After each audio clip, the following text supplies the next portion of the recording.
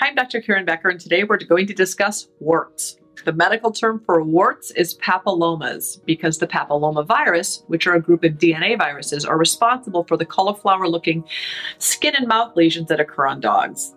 The viruses affect three types of dogs: young dogs who tend to develop outbreaks of oral papillomatosis, immunosuppressed dogs, especially dogs who have been on corticosteroids like prednisone, but actually any drug that suppresses the immune system may encourage the papillomavirus to flare up, and last but not least, older dogs who oftentimes develop warts as they age.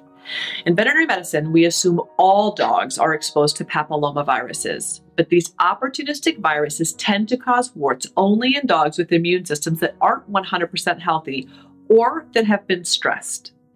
The good news is canine warts don't affect other species, so there's no need to worry about other members of your family, including kitties, who could pick up the virus, so don't panic about transmission.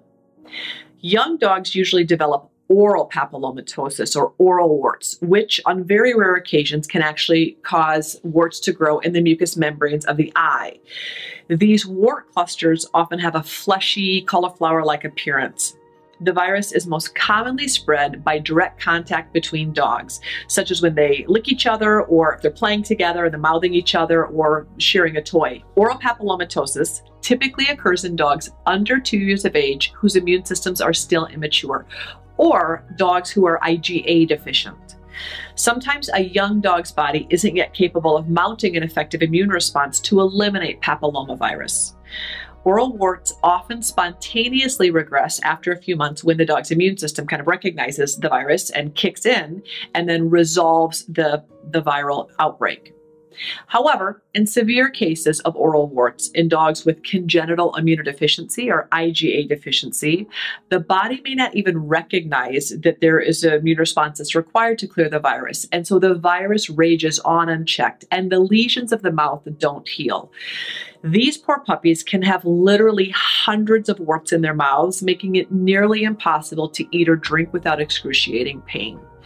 These pups or adult dogs that acquire severe oral papillomatosis should absolutely have their immunoglobulin levels checked immediately and begin oral immunotherapy and specific nutritional therapy to assist their bodies in fighting off not only the papillomavirus, but other pathogens in the future. Dogs with oral papillomatosis should be separated from other dogs until all of their lesions have cleared. Diagnostic testing isn't necessary in most cases of papillomatosis because most veterinarians can clearly recognize the classic appearance of the warts in the mouth. So it's nothing that you have to spend a lot of money on getting a diagnosis.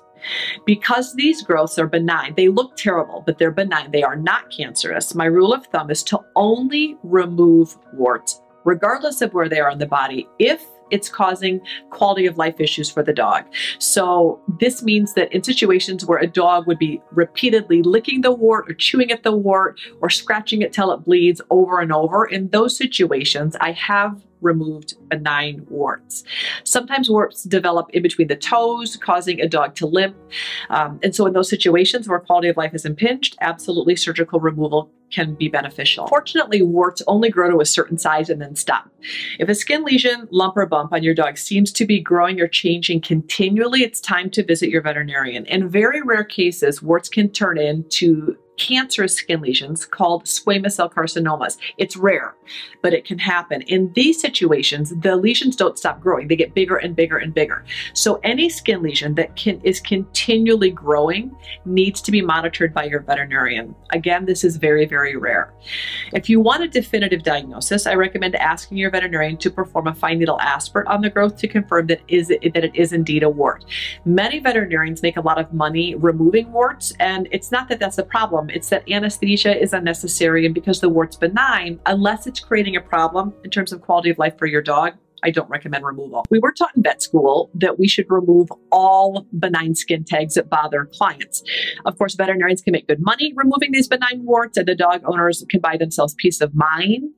This is unnecessary surgery that I don't automatically recommend, unless, of course, as I mentioned, the wart is impinging the dog's quality of life. So many older dogs, in addition to developing warts, also develop non-viral benign skin tumors.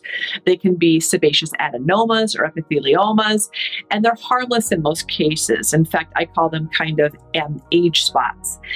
I prefer taking Dr. Richard Pitcairn's approach to warts, which is really using warts as a measure of a dog's immune function. Because warts are usually painless and only annoying to us dog owners, I recommend really using them as a visual monitor of a reflection of what's happening on the inside of your dog in terms of immunologic health.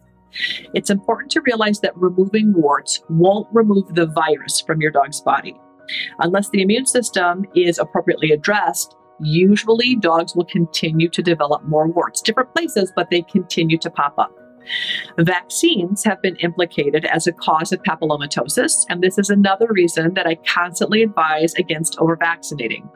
Warts can be an indication that the animal has received too many vaccines or has had a negative reaction to vaccines. So eliminating or reducing the number of unnecessary vaccines that your dog receives is a great first step in reducing the potential for papillomatosis. So tighter instead of automatically vaccinating. Since we assume all dogs have been exposed to the papillomavirus, the goal is to keep your pet's immune system healthy by reducing vaccines, feeding a species-appropriate fresh food diet, and providing clean air and water and a non-toxic living environment for your dog.